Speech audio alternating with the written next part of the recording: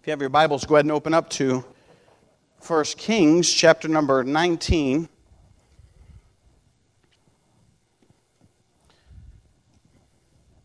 1 Kings chapter number 19.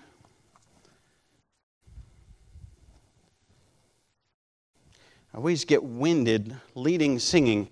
It's singing and waving those arms. It just wears me out.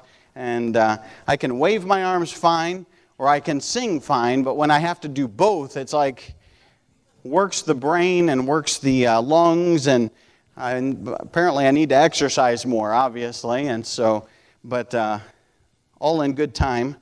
1 Kings chapter number 19, we've been going through the life of Elijah, and last week we looked at him and Jezebel and how Jezebel had really threatened his life. It is amazing as you look at the life of Elijah, really his ups and downs. And really we can kind of relate to Elijah. If you are a human being with a pulse, you have some kind of emotion, all right? Everyone has a different amount of emotion. Some are more emotional than others.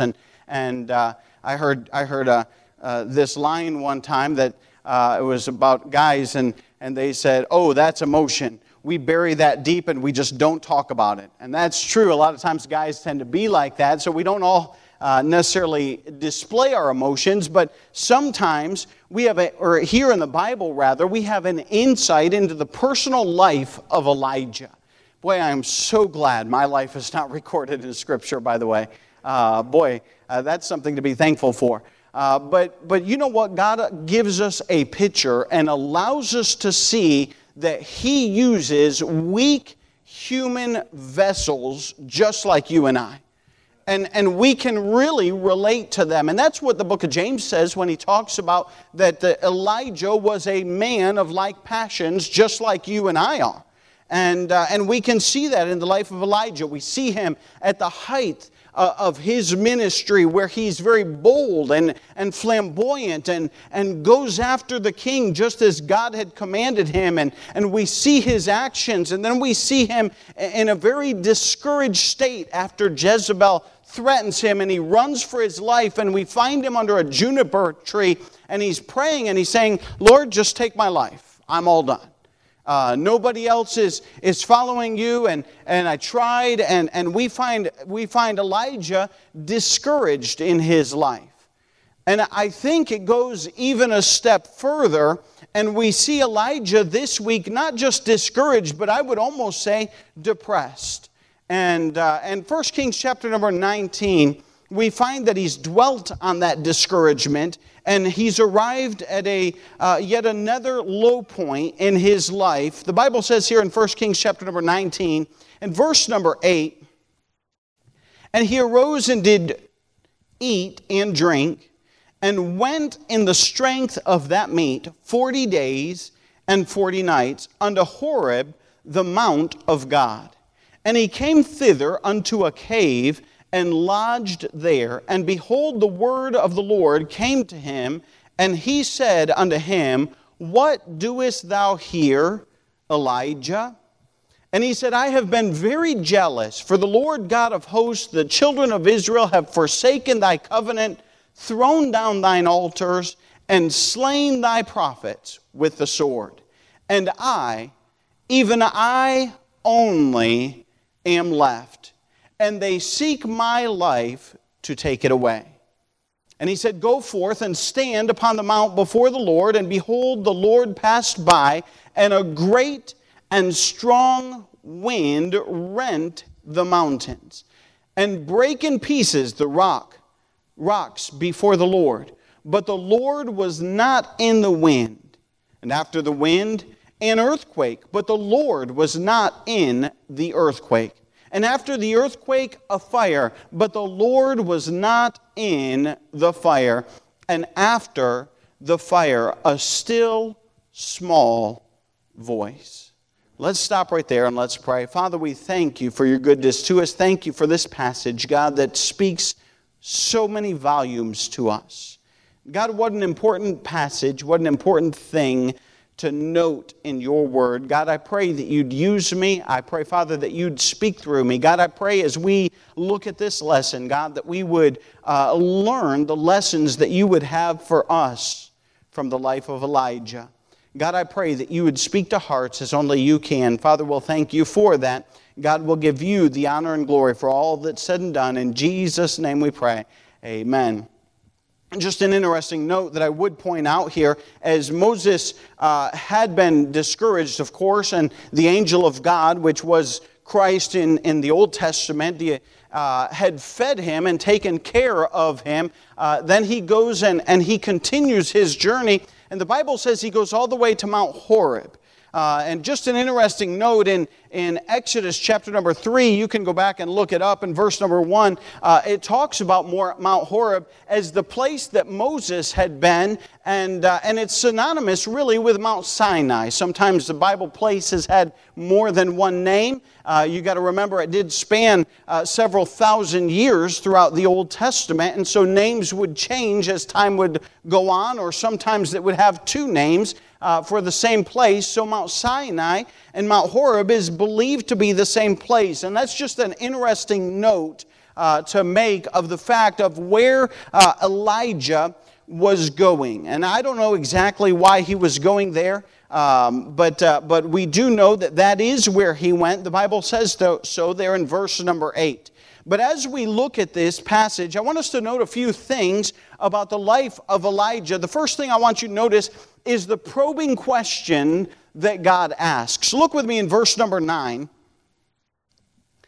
And the Bible says, "And he came thither unto a cave, and lodged there. And behold, the word of the Lord came to him, and he said unto him, What doest thou here, Elijah?" Every time, I know I've mentioned this before, but every time a question is asked, and it is God asking the question, you have to pause and note to yourself, here is God of the universe that knows all. He's not ignorant of what is going on in Elijah's life. He's not ignorant of where Elijah is in his life. He's not ignorant of how Elijah feels in his life at this time. God is very aware. After all, the Bible says that the very hairs of our head are numbered. And so if God knows how many hairs we have, there's no doubt He can read the feelings of Elijah fairly easily. And so He knows what is going on in Elijah's life, and He's not asking out of ignorance. God is not saying, wait a minute, what are you doing here, Elijah? Wait, I thought you were supposed to be over there. Or He's not asking because He does not know. But He's asking Elijah because it is a probing, convicting question of God knows what is going on. I'll give you an illustration. I've used this before, and I generally try not to use my kids as illustrations, but they're grown up and they're not here, so I'll use them. And I remember when our girls were little, they were twins. And we were, my wife and I, we were busy. I don't know what we were doing, and the house went quiet. And they were, 2 years old, I don't remember. But you know, if you have toddlers and your house goes quiet, there's something wrong. I mean, there just is. And so we went on the prowl. I mean, we're like, what's going on? What are they doing that they are not supposed to be doing? And so I walked in, and that time we had a bathroom that had 2 sinks. That's perfect for twins. I don't even know why we had 2 sinks in that bathroom. We just did. And here's both of the girls standing on stools, and they had gotten the soap, and they were making bubbles. I mean, the sink was overflowing with bubbles. I mean, they were having a good old time. Now, I'm the parent, and I have the clear advantage because I've walked up behind them. They don't even know that I'm there. I'm just watching them as they're making bubbles and laughing and splashing and having a good old time. And I'm thinking to myself, what a mess. Oh, my word. And so I stood there for a second, as a good father would, looked at it all, and then I said, "What are you doing in here?" And of course, after they jumped off of the stool, scared to death because they had been caught, they put their hands behind their back as a child would often do, and soap dripping everywhere and nothing. They were just scared to death. When I walked in that bathroom, I didn't ask them what they were doing in there because I did not know. I knew exactly what they were doing. I had taken the time to pause and observe the situation and what was going on. I asked them because I wanted them to contemplate, hey, what are we doing here? Now, granted, they're 2 years old, so I'm a little above them. But listen, God deals with His children in much the same way as a parent would deal with their child when he comes to Elijah and he says to him, "What doest thou here, Elijah?" And God is asking a question because He wants Elijah to realize where he is in his life and how he has wandered from where he ought to be and where God wants him to be. And so it is a very probing question. And as we analyze it, there are two things. Matter of fact, he says the same exact question in verse number 9, and he repeats it in verse number 13 at the end of the verse. It says, "And behold, in the cave, and behold, there came a voice unto him, and said, What doest thou here, Elijah?" 2 times that he is asked, and it's worded here in the Word of God. And so it is a very important question. I want you to notice 2 things about the question. He was asking about his busyness, his occupation, what he was doing. He says, "What doest thou?" And if you think about it, Elijah in his life was discouraged. He probably at this point may have very well been depressed.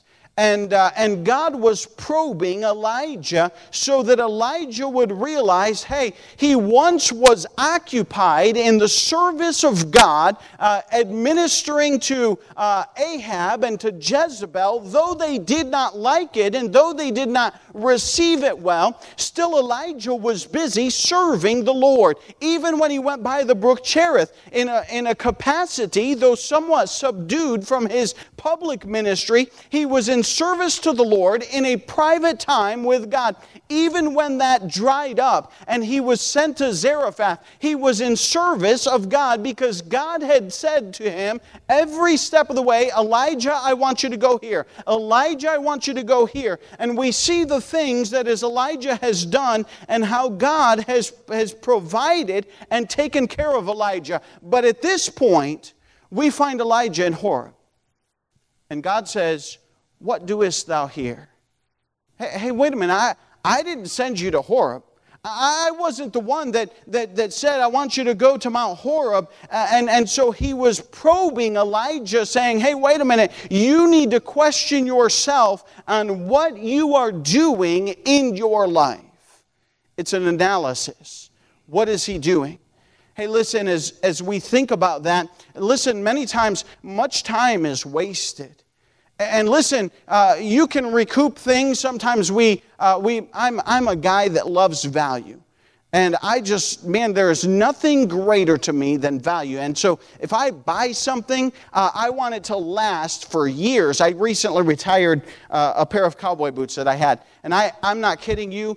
I put 3 soles on those cowboy boots. I had them since 2004, maybe before that. And I wore them things and forever. And I've preached in 3 continents with them, in Europe and South America and North America, and I just love them, but I had to retire them. They finally started to crack. And I love value, man. If I buy something, I would rather not pay. My wife's like, shoes are so expensive for guys. That's because I don't want to pay $10 and wear them for a year. I'd rather pay $100 and wear them for 10 years. That's me. That's the way kind of guy I am. I want to buy something that is going to last for a very long time. I love value. But here, sometimes we lose something or we waste something. And I don't like to waste stuff. But listen, even wasted possessions can be recuperated. Even sins can be forgiven. But wasted time is gone. Lost time is lost for all of eternity. And the Bible reminds us that we are to redeem the time because the days are evil. And Elijah is now out of play. He's out of the game. He is not serving the Lord as he ought to be. And he's all the way down in Mount Horeb. What an extensive journey he had to take to get there. And he's not serving the Lord as he ought to be. And it's time lost. And God says, "What doest thou here, Elijah?" And it's a question of, what are you doing? You're wasting so much time. You're not serving me like you ought to be. And it's a very probing question as he asks about his occupation, but not just his occupation and his busyness or his use of his time, but he also asks him about his location. He's saying, hey, what doest thou here? After all, Elijah had been ministering in Israel. He had been ministering to the king Ahab and Jezebel. He had been ministering to the widow woman that was in Zarephath. He had been ministering as he was involved there in ministry. But as he left, he is no longer involved in the ministry. Israel is far away, and he's not where he ought to be.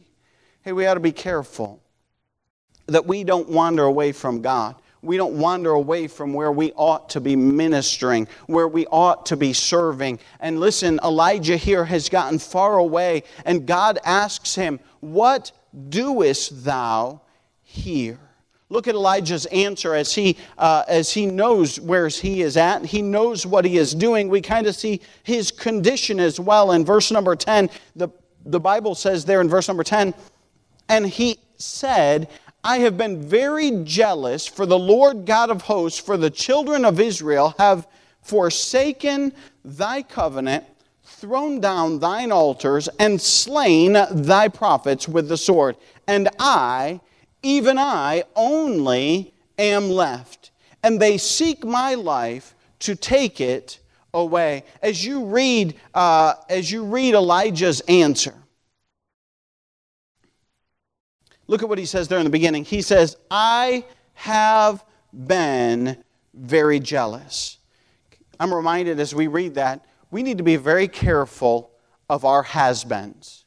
Of our has-beens. What does that mean? That means, well, you'd ever talk to somebody and you say, well, you know, they'll tell you this, well, I have been a teacher in a Sunday school, and I have been this, and I have been that. That's all good and that's all wonderful, but that is all in the past.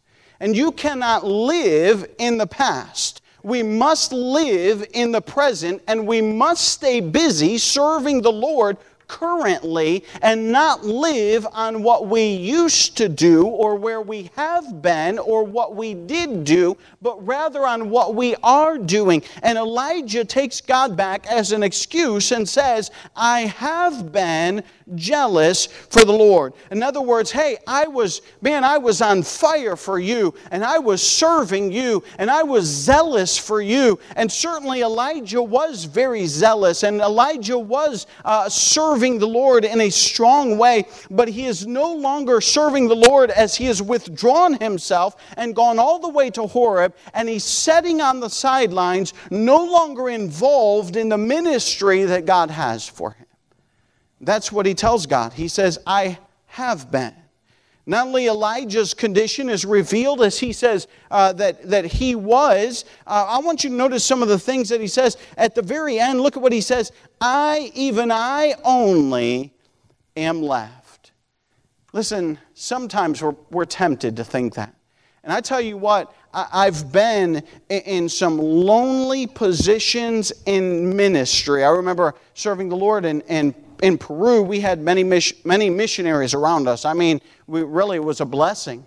And we had other people that were close to us. When we went to Italy, man, we were down there all by ourselves. There was nobody close. There were no other churches that were close to us. I mean, we were it. And you talk about lonely, and sometimes you look around and you think, man, I'm the only one that's serving the Lord. I'm the only one that's doing something. And you can get discouraged and you can get frustrated. But listen, we need to understand, hey, that God has other people. We find that out a little bit later. He says, and we'll get to that, but he says, I have 7,000 that have not bowed the knee to Baal. And so we're not the only one. We need to be careful of this mindset. I'm often reminded of, one of the things that I loved about traveling on deputation was we would go to this, and I'm not kidding you, we would go to this little podunk church in this little podunk town in the middle of nowhere that you had to drive to that place on purpose. You would never just drive by that place by accident. Never. Never in a million years. And as I would do that and go to this place and that place and this place and that place, I was reminded and I was so encouraged by the fact that, hey, here's a church over here. Here's a church over here. Here's a church over here. And those guys are faithfully serving the Lord. And I'm reminded Sunday morning and Sunday night and Wednesday night as I come to the pulpit and as I preach the Word of God, hey, that we're not alone in the ministry. There are people that are all over the United States of America that are getting a King James Bible. They're standing in a pulpit this morning and they're preaching the Word of God over and over. And it's not just in America. As I traveled, man, praise the Lord, I went to some backwood places in Peru. And here you have a Peruvian pastor that go to the pulpit every Sunday morning. Here you have a pastor in Paraguay, a pastor in Bolivia, a pastor in Ecuador, and preachers that are in Asia. And I'm saying, hey, don't ever think that I'm all alone in this business of serving the Lord. Don't ever think that I'm the only one that's doing what's right. It may seem like it when you're surrounded by a bunch of people that are not doing right when you're at work or when you're in the world. But don't fall for the lie and don't swallow Satan's lie that you're the only one, because you certainly are not. There are others that are serving the Lord. And listen, even if you are the only one, hey, just keep serving the Lord. Don't give up even if you are. I don't think you are. I don't think you ever will be. Not in your lifetime.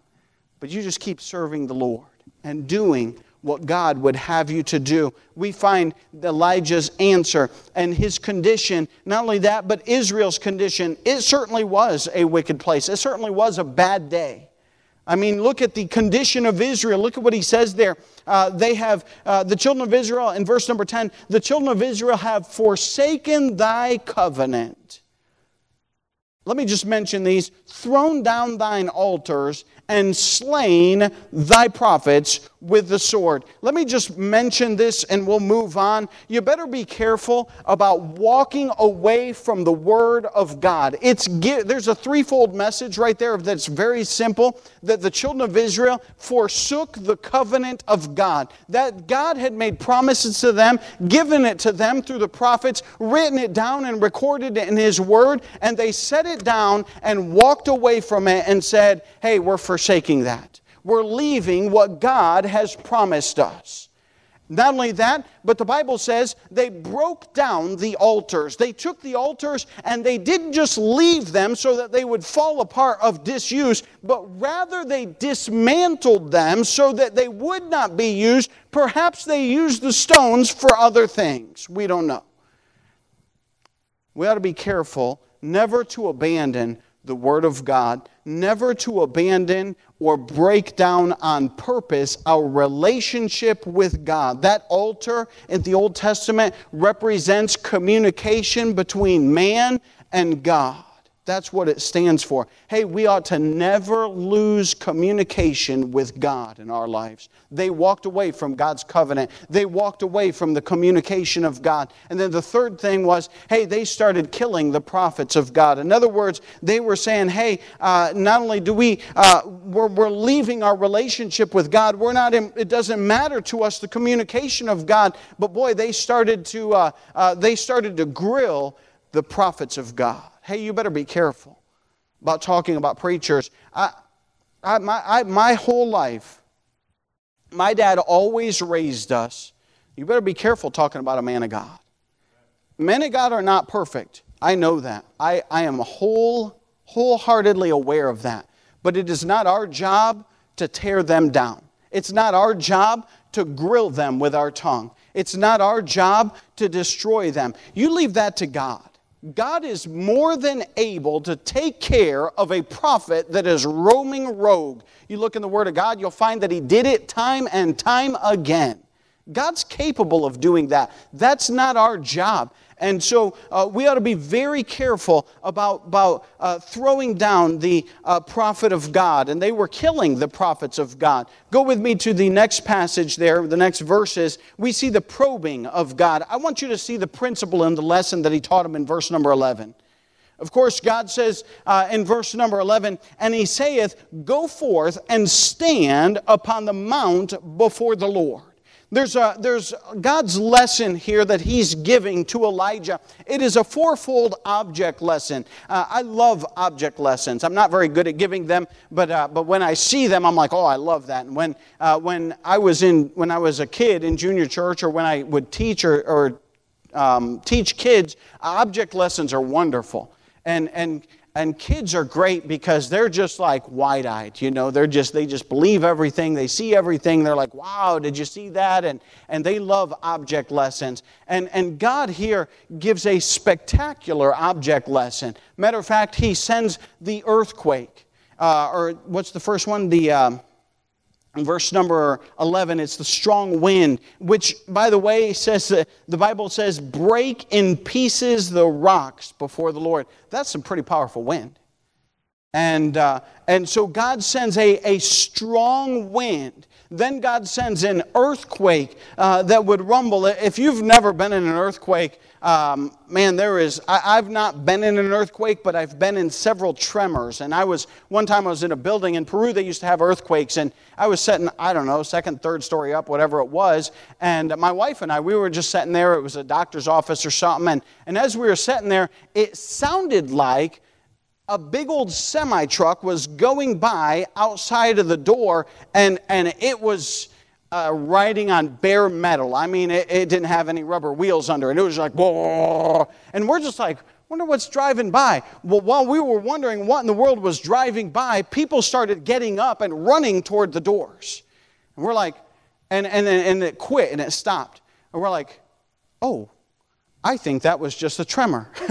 And we were obviously very ignorant to what those things were. But those people that lived there, they were not, because they have felt them before. And so, an earthquake, I've not been in one, but I've been in tremors that are just like, wow, I mean, they make the place shake, and it is quite impressive. And then God sent a fire by. And I want you to notice this, that God was not, it says it after every one, but the Lord was not in the wind, but the Lord was not in the fire, but the Lord was not in the earthquake. He was not in all of those things. And what's the lesson that God is teaching Elijah? I want you to get this. God's presence is not guaranteed by a powerful demonstration. You think about that for a minute. Where was Elijah? Well, Elijah was in Mount Horeb. But where was he in his life? You go back and you look. What was one of the first things? Elijah bursts onto the scene and he proclaims to Ahab, hey, there's not going to be rain or dew until I say so. And God withholds the rain. You talk about a powerful, mighty demonstration. God pulls back all the rain and does not allow it to rain in Israel. Goes on a little bit later, 3 years later. By the way, during that 3 years, Elijah was, of course, by the brook Cherith, and God took care of him and fed him there, and then moved him to Zarephath. And at the widow woman, He provided miraculously through the meal and the oil that would not run out. And then the widow's son dies, and Elijah sees the son raised back to life. Then Elijah goes back to Mount Carmel, where there's this spectacular showdown with a huge audience of all of Israel that's gathered out there, and the prophets of Baal pray from the morning until evening sacrifice, the Bible says. Then what happens? Elijah says a short prayer, and God spectacularly sends down fire from heaven, consumes the sacrifice, the water, and everything that was there. And the Bible just shows the spectacular demonstration of God. Elijah has witnessed miracle after miracle after miracle, spectacular event after spectacular event. But he brings them to this mountain, and he gives them a lesson. Hey, listen, God's not always in the wind. He's not always in the earthquake. He's not always in the fire. Listen, just because it's spectacular, just because it's powerful, just because it's a great demonstration, does not guarantee the presence of God in those things. And he's showing Elijah that. Boy, we're so caught up on the spectacular. We're drawn to the spectacular. We're drawn to the show. As humans, as people, we are drawn to be wowed with that show or with that thing or with that presentation. We are wowed by all of that. We think, wow, it must be of God. Let me tell you something. It is not always of God. Hey, listen, you can have a large crowd with wonderful attendance. You can have great offerings. You can have a TV broadcast that you put out, but it does not mean it's of God. We need to be careful of that, because we're prone to think, and we're programmed to think, well, if it's all big and it's all good, then it must be of God. No, it's not always of God. And we need to be careful of that thought. But the Bible says in verse number 12, and after the fire, a still small voice. Listen, God's presence, the first lesson that God was teaching Elijah is that God's presence is not guaranteed by powerful demonstration. The second principle that he was teaching is God's presence is not ruled out because of still smallness or small stillness. Hey, listen, God wants to come to us in a still small voice on Monday when you pick up your Bible and say, God, I want to hear from you. It doesn't have to be fireworks and lightning and an earthquake and a fire show that God is showing His presence and teaching you something. It is a still, small voice that He speaks to people. And we need to be careful from looking at the spectacular. And John Butler puts it this way: the fact God was not in the wind, earthquake, and fire says God is not primarily in the business of turning heads, but of moving hearts. Hey, listen, God's got to move hearts. Matter of fact, we find that in the spectacular, in that fire that was called down from heaven, the bulk of those people, we don't know, the Bible doesn't record for us, but how many hearts were moved? Oh, heads were moved. They all saw it. Boy, I'm telling you, if fire fell from heaven, my eyes would go whoop, and they'd be big. I'd be like, wow, did you see that? I mean, fire just fell from heaven. I'd be talking about it for weeks, months afterwards. But listen, that's all good and everything, but how many hearts were moved? Oh, listen, it's far better that God would speak to us in a still small voice, and that a heart would be moved versus people being swayed and wowed by the spectacular. And listen, we need God to move in our hearts. There's a danger in the powerful dramatic hype that is often put out to draw a large crowd, and it does. But the problem is, in order to keep that crowd, you have to maintain that high dramatic hype. Because when you drop it, the crowds walk away. And listen, we have got to, I find it far more important that our hearts be moved by the still small voice of God than some spectacular show. Oh, I'm wowed by a show just like you are. Oh, I'm impressed by stuff just like you are. But I would rather hear from God than to be wowed or impressed by some show. God is speaking to Elijah, and this is the principle. We have the probing question. We have the principle that God is teaching Elijah. Go with me to verse number 15, and I'll just mention these for sake of time. We have the predictions that he gives Elijah. Elijah's not done. Some think, well, Elijah's all done in the ministry. No, Elijah's not done. Matter of fact, he goes on, and there is more to the life of Elijah. And we have here several predictions that he gives. And I want you to notice these. In verse number 15, the Bible says, And the Lord said unto him, Go, return on thy way to the wilderness of Damascus, and when thou comest, look at what he tells him, anoint Hazael to be king over Syria. Just a quick note on Hazael. Hazael was a leader who became the enemy of Israel. And here God's prophet is commanded to anoint him as the next leader there in Syria. And God had appointed Hazael to be the judgment of God on Israel for her sin with Balaam and idolatry.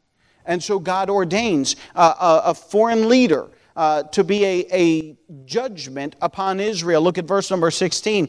And Jehu, the son of Nimshi, shalt thou anoint to be king over Israel. So he's already appointing a new ruler to be over Israel, and he is to go and anoint Jehu. Now Jehu was God's judgment even upon Ahab and his family. Matter of fact, it was Jehu that drew the bow and shot the son of Ahab through the heart. It was Jehu that was there when Jezebel had fled and was hiding in a tower. And Jehu comes by and he says, Who's on the Lord's side? And a couple men said, We are. And he said, Chuck her down. And they threw Jezebel out of the window of that tower, and she died, and they trampled her with horses. I tell you, you talk about an exciting book, man, you just read it. It is filled with exciting stuff. God brought judgment upon Ahab and upon his house and his family and upon Jezebel for their wickedness and for their Baal worship. God brought judgment on that. And Elijah was to anoint Jehu as the next king of Israel. Not only that, but in verse number 16, and Jehu the son of Nimshi shalt thou anoint to be king over Israel, and Elisha the son of Shaphat of Abimelech, boy, that's a big name, shalt thou anoint to be prophet in thy room. So he appoints Elisha. That's why we only use his first name. We can't say the son of that big old long name there. He says, hey, he's going to be the next prophet in your stead. I want you to anoint him. So we have the prophet of Israel, the prince of Israel, the potentate of Syria, and then the punishment of Israel. Look at what takes place in verse number 17. And it shall come to pass that him that escapeth the sword of Hazael shall Jehu slay, and him that escapeth from the sword of Jehu shall Elisha slay. Listen, evil does not go unpunished before God.